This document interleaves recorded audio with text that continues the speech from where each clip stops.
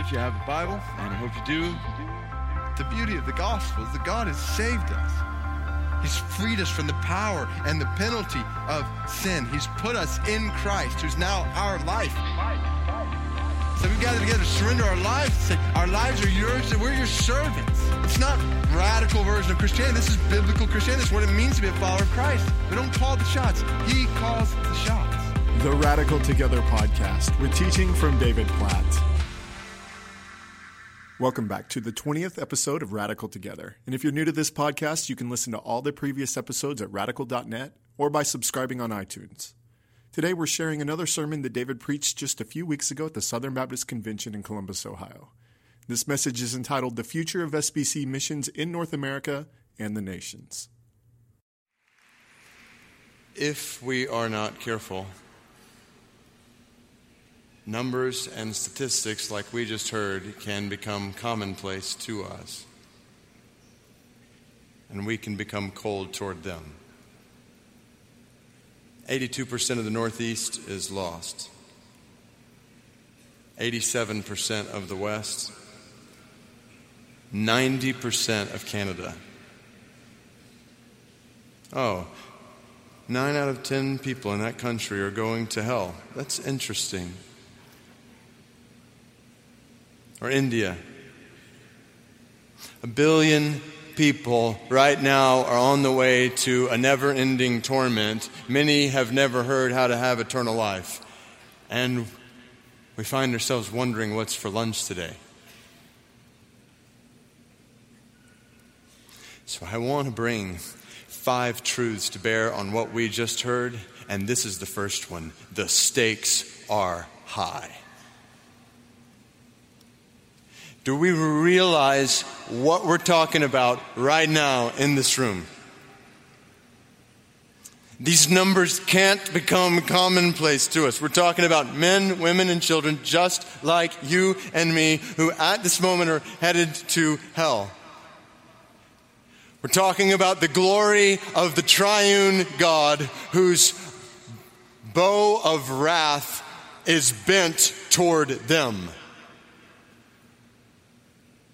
Darkness is not just cool imagery for creative presentation. It's a real destiny for billions of people.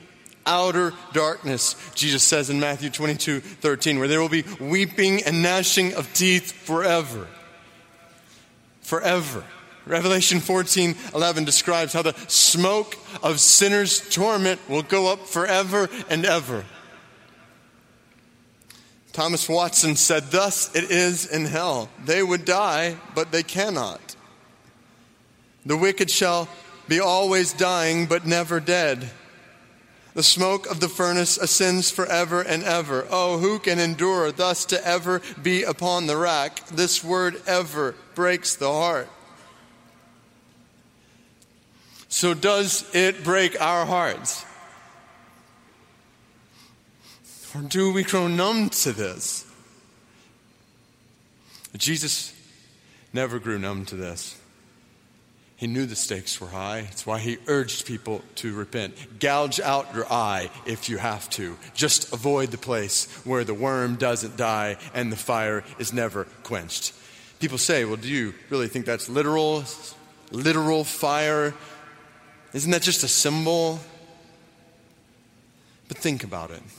Even if fire is just a symbol, which I'm not saying it is, but even if it was, then what would eternal fire be a symbol for? A winter retreat?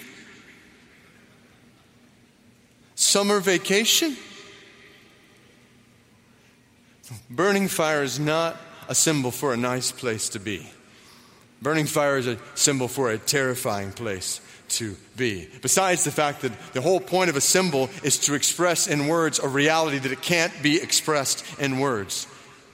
And so we've got words like fiery agony in Mark 9:48, conscious pain, Luke 16:22, divine destruction, 2 Thessalonians 1:9. Who among us can grasp the everlasting horror of hell? It was said that George Whitefield would speak with tears in his eyes, of the torment of burning like a livid coal, not for an instant or for a day, but for millions and millions of ages, at the end of which people will realize that they're no closer to the end than when they first begun, and they will never, ever be delivered from that place.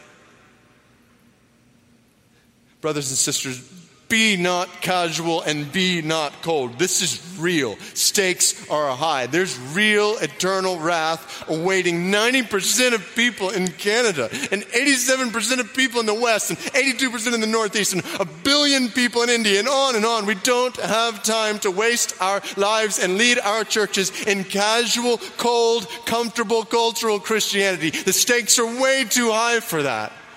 Way too high. Stakes are high. Second truth. The gospel is good. The gospel is so good. Yes, the bow of God's wrath is bent toward them, but the pulse of God's heart beats for them.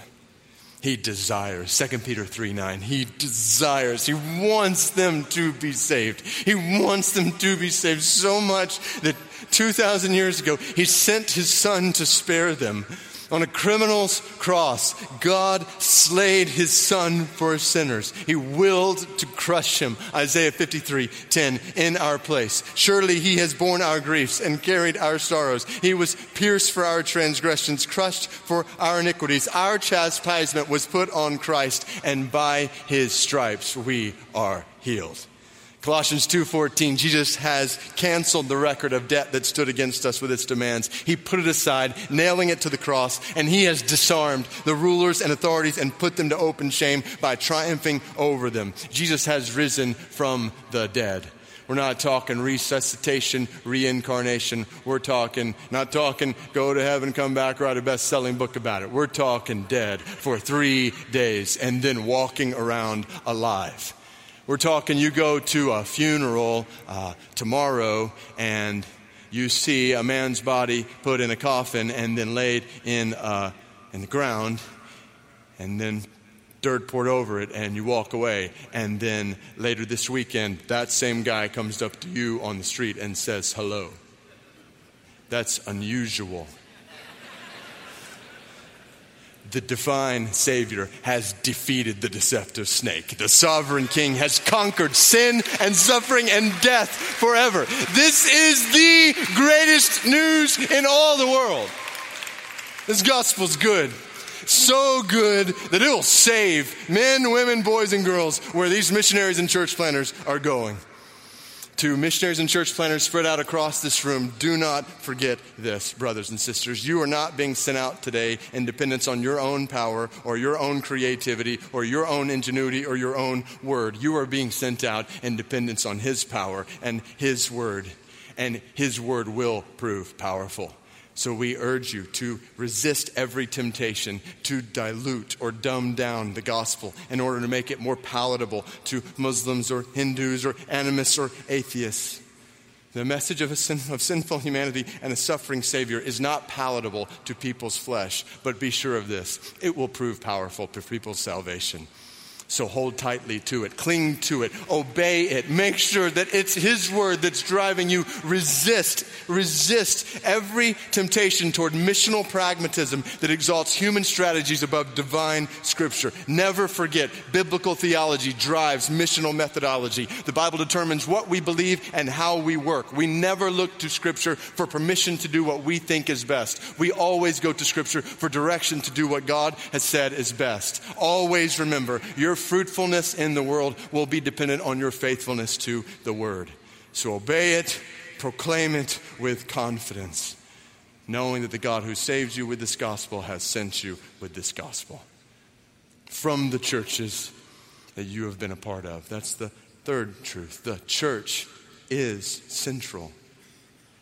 It's one of our aims in calling this a church and missionary sending celebration, to highlight the role of the local church in planting churches across North America and around the world. Over 100 years ago, George Pentecost said, "To the pastor belongs the privilege and responsibility of the missionary problem."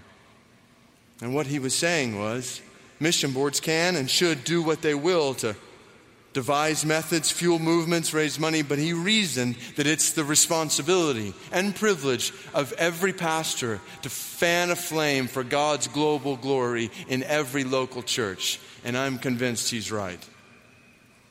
Without question, one of the reasons I was personally hesitant to step out of the pastorate into this role, and I know Kevin as well, because the local church is the center of global mission, and we have a dangerous tendency to miss that. Particularly in denominational missions, where we are prone to look at mission from the top down instead of the bottom up, where the IMB or NAM, for example, looks down at churches and says, if you'll just send us money and send us people, we'll take care of mission for you. And churches almost unknowingly begin to farm out mission to missions organizations. But this is not the way God designed it. You look through the pages of the New Testament and you won't see the International Mission Board or the North American Mission Board anywhere. Instead, you'll see local churches like Antioch worshiping and fasting and praying, and the Spirit saying, set apart for me Saul and Barnabas for the work to which I have called them. And the church laying hands on them and sending them out. Paul goes out on 3 missionary journeys from there. First 2 times he comes back to that home base for him, the church at Antioch. Third time he doesn't come back. Why not? Because he wants to get the gospel to Spain, where they've never heard the name of Jesus. And so what does he do? He writes a letter to another church, the church at Rome, to say, let's get the gospel to Spain. It all revolves around the role of the local church, God's chosen agent for the eventual accomplishment of the Great Commission. And that is what is driving Kevin and I both from our respective positions. We want to say to 46,000 Southern Baptist churches, you exist for mission, we exist to help you accomplish it. I've heard Kevin say many times, the North American Mission Board, pastors are our customers. Because when a pastor gets a heart for church planting, it changes the entire ballgame. And I would say the exact same thing from the perspective of the International Mission Board. When pastors get a heart for global mission, it changes everything. When pastors rise up and take responsibility and experience the privilege of leading a church on global mission, leading a church to pray for mission, and pastors are teaching their people to take their place on their knees as partners with God in what He's doing around the world. When pastors are showing their people that they can be a part of what God is doing in the Northeast and the Southwest and Sub-Saharan Africa and Southeast Asia every day from their prayer closet. When pastors are modeling that before their people as they gather together weekly and pray for the needs of the nations in worship. Everything changes when a pastor is leading his people to pray for the nations and to give to the nations. What if God actually wants His gospel known among all peoples? Might He give His people unprecedented wealth in the history of the world to make that a reality?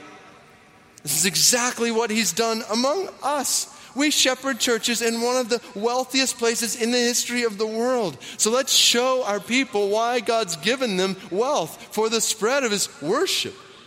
Let's lead them to give sacrificially, generously, regularly, cheerfully for the spread of the gospel in the world. And then let's lead them to go, whether it's short-term, mid-term, long-term. Let's shepherd people on mission. Pastor, when was the last time you led your church to fast and pray and worship and to ask God, who are you setting apart from among us to plant a church in North America, to be a missionary overseas? Surely God is sending somebody. And the beauty is He's going to send them through you, through your church. And I want to be clear, when I'm talking about church sending missionary here, I'm not talking primarily or even necessarily about financial support. We're going to talk about ways missionaries get overseas financially in just a minute. That's the beauty of this convention of churches. I'm simply talking about ownership for setting apart missionaries from your church. Might God be calling your congregation to lay hands on some man, some woman, some family, to send them out in the power of the Spirit for the spread of His glory. I urge you, Pastor, don't underestimate what God wants to do in your local church for His global glory. And then to think about it, because this is when the power of the convention comes into play. Because as this church is sending a missionary and that church is sending a missionary, not one of our churches can do this alone. So now IMB and NAM makes sense. NAM facilitates where church planners go. what they do in a concentrated effort across 32 city centers. With IMB, we bring global research and 170 years of mission experience to bear on where missionaries might go and what they might do in order to most effectively engage unreached people with the gospel. And so we help you train those missionaries and church planners before they go. We support them as they go in all sorts of ways as you send them. And not just as you send them, but as you shepherd them, as we heard just a moment ago. Yet one more reason why the local church must be central in the Great Commission, because the local church is uniquely able to shepherd and care for missionaries and church planters as they go. Now be sure, as a church sends a missionary through the IMB, for example, we want to provide support and security and stability through systems and structures we've got all around the world. We want to care well for them, but there is no substitute for the care of a local church. I was talking with one of our missionaries recently who told me that every week his teenage son, who's been struggling on the field, every week his son gets an email from their pastor back home encouraging him, telling him he's praying for him. That's something only a local church can do, the kind of shepherding that God has designed for his sons and daughters through local churches. This is what Kevin and I are working toward. Neither of us has any desire to usurp the role of the local church in the Great Commission. We want to serve the local church, which is why I'm excited about just greater, more intentional partnership between us in the days ahead, because this is both of our hearts. We believe there's so many ways we can better serve churches alongside one another, both collectively and then respectively. Knowing that the more people are looking through their lives through the lens of disciple making here, the more spending their lives making disciples overseas will make sense. The stronger our churches are here as we're planting them, the stronger our churches will be as we're planting them around the world. This goes together. Nobody's going to become a disciple maker in a plane on the way overseas. There is no such thing as transformation by aviation. It doesn't work. So we've got to connect what God's doing here with what God's doing there. All in addition to how God, as Kevin mentioned, has brought the nations to us. So why would we not connect the work of Christ among Kurds in Nashville with the work of Christ among Kurds in northern Iraq? So I praise God for the various changes that Kevin has made in NAM, aimed at serving the church effectively. And we're in the process of doing the same things in the IMB to revamp all of our posture and structure to say to Southern Baptist churches, we want to serve you as the center of the Great Commission. We want to create an entire training model that's focused on training churches to be global mission centers, pastors to be global mission strategists, and then helping facilitate the work of thousands and thousands of churches, most effectively getting the gospel to those who've never heard it. So that missions is happening not from the top down, but from the bottom up. We're coming up under you, lifting you up to your God-ordained position as a local church in his global plan. We'll get back to David's message in just a minute, but I want to take a moment to invite you to be a part of the Send North America Conference on August 3rd and 4th in Nashville, Tennessee. The Send North America Conference is a 2-day gathering of the church in North America. And the heart of the gathering is to see a movement of people from within the church living out the mission of God in their everyday lives. We hope you will join David and other leaders like Russell Moore, Matt Carter, J.D. Greer, and many more. You can get additional information and register for Send North America at sendconference.com. And we hope this podcast has been a helpful resource for you. And if you're interested in additional resources from David Platt, visit radical.net. There you can find audio and video sermons, blog posts, and additional information about catalytic events like Secret Church. Now here's David with the rest of today's message. Just imagine the effect of tens of thousands of Antiochs. Churches of all sizes with all kinds of different members and leaders and gifts, worshiping and fasting and praying. And the Spirit of Christ setting apart limitless missionaries and church planners. And I use that word limitless intentionally. Fourth truth, the opportunities are limitless for doing this. The opportunities, hear this, are limitless for sending missionaries and church planters all over the world today. As president of the IMB, I praise God for the 4,700 missionaries we have around the world. I praise God for every single one of them. But when I look at the history of missions in the church, I see the Moravians, for example. It was said of the Moravians that 1 out of every 92 of them were crossing cultures for the spread of the gospel. 1 out of 92. Can you imagine if that ratio were happening among us today? I mean, they say we have about 15.5 million members. And I know how pastors are sometimes with numbers, so let's just assume 10 million of those people are actually alive. And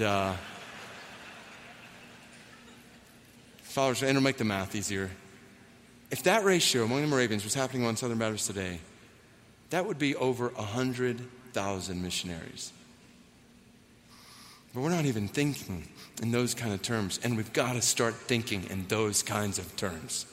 We've got to start thinking through how we can. I mean, I read somewhere over the last 9 months that we've had, in the history of the IMB, about close to 25,000 missionaries go out from Southern Baptist churches, which is awesome. But the reality is we need 25,000 now. Which leads to the question, well, how do you do that? I just heard you say you don't have the money to support the 4,700 missionaries we have now. So how can we get 100,000 or even 25,000? I'm glad you asked.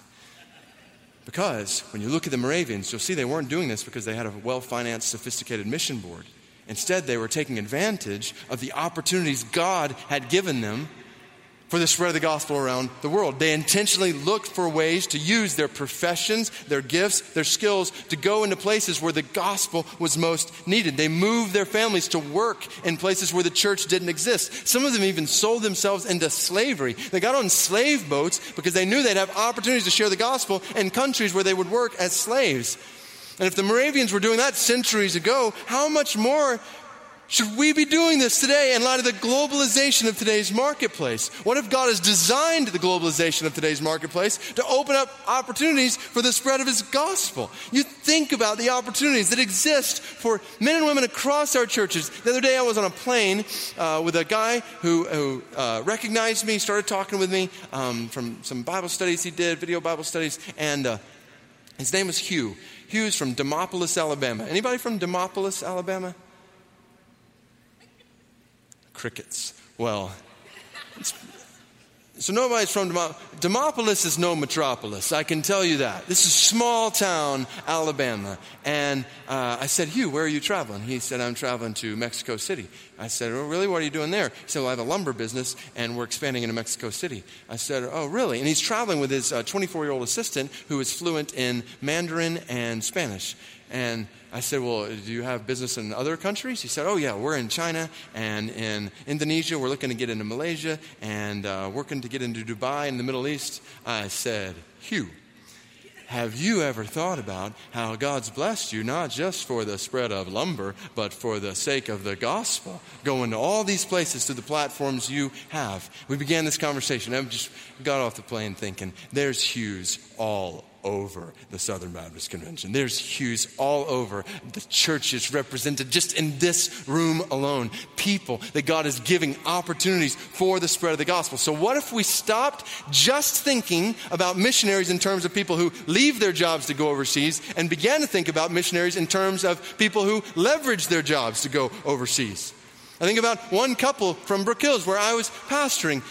He's a teacher, he's an engineer, she's a teacher. They came to me one day and they said, you know, Pastor, I don't know if this counts as being a missionary, but we figured out we could teach and do engineering in this country in Asia where they don't have churches or the gospel. So we're thinking about going and getting a teaching and engineering job there. Do you think that's okay? I said, I don't care what you call it. You're going to that country. The opportunities are limitless and the appetite is there. I read an article the other day that said 71% of graduating millennials expect and want to work in an overseas assignment at some point in their career.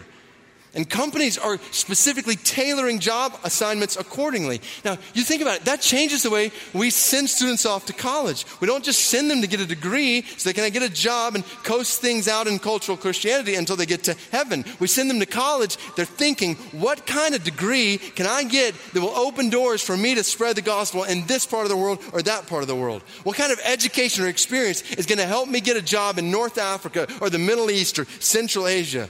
And you put all this together, now you got people who are working all over the world intentionally for the spread of the gospel, and who's paying for it? The nations are paying for it. The nations are unknowingly funding a mission force for the glory of our God. This changes the way we think about our work and our studies. And, along those lines, you think about all the opportunities that exist for students to study overseas. I read another article recently that talked about just a whole list of universities, tons of them globally, where American students can come and study tuition free. They'll cover housing, all these just full scholarships for students to come and study in universities around the world. They can get their entire degree in English while living in the midst of all kinds of different people groups. That's professional students, retirees, who realize that Uncle Sam won't just pay them to live in South Florida and play golf, but they can actually use Uncle Sam's money to live in South Africa and spread the gospel. Do we realize the opportunities that God has divinely orchestrated for us to make disciples and multiply churches around the world? The question is, are we going to take them? Are we going to let our minds broaden and in our churches begin to say to people, global mission is not a compartmentalized program in the church for a select few people who are called to that. The glory of God among the nations is actually the reason you have breath on the planet. And so how can we all think through our gifts, our skills, our experience, our education, and look for opportunities for the spread of the gospel around the world? And this is where I want to bring to the table this final truth.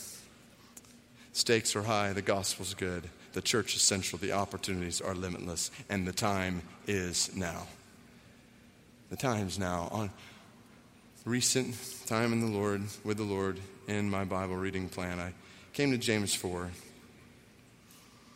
These verses on how God opposes the proud but gives grace to the humble. It's one of those moments where you just pause in your Bible reading and just asking God to remove more and more the pride that so pervades my heart. And then when I finished asking the Lord to do that, I went back to reading and I came to that humbling verse in verse 14. What is your life? For you are a mist that appears for a little time and then vanishes. And there in my quiet time, as a man, as a husband, as a dad, and in the position I find myself in, I was reminded that I'm not here for very long. And neither are you. Not one of us is guaranteed to lay our head on our pillows tonight alive. Not one of us is guaranteed today, much less tomorrow. So, brothers and sisters, let's make it count. Let's make our lives and our churches and this convention of churches count. People tell me, you need to be careful in opening up pathways for more missionaries because of this reason or that reason. And I want to be sensitive to those reasons. I want to be wise. But what's our alternative? To keep telling Southern Baptists no? We can't keep doing that. We can't ask the Lord of the harvest to send out more workers into his harvest field, and then when he answers, tell them, not with us.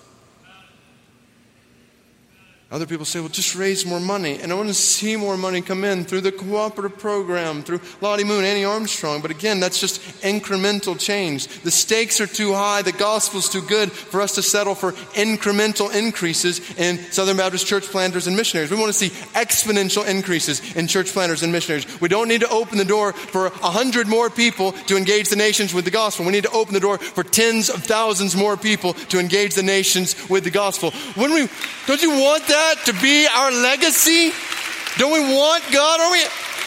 Don't we cry out for God to bring a Moravian-type mission movement among us so that our legacy might be a convention of churches who send thousands, tens of thousands of God-exalting, Christ-following, Spirit-led, biblically faithful, people-loving, high-quality missionaries and church planters across North America and the nations for the sake of God's fame? Because it's not just you and I in this room who aren't guaranteed tomorrow. It's 82% of people in the Northeast who are lost, and it's 87% of the people in the West who are lost, and the 90% in Canada who are lost, and the billion in India, and on and on. They're not guaranteed tomorrow either. We don't have time to waste. Not when 900,000 people are plunging into hell every single month in China alone.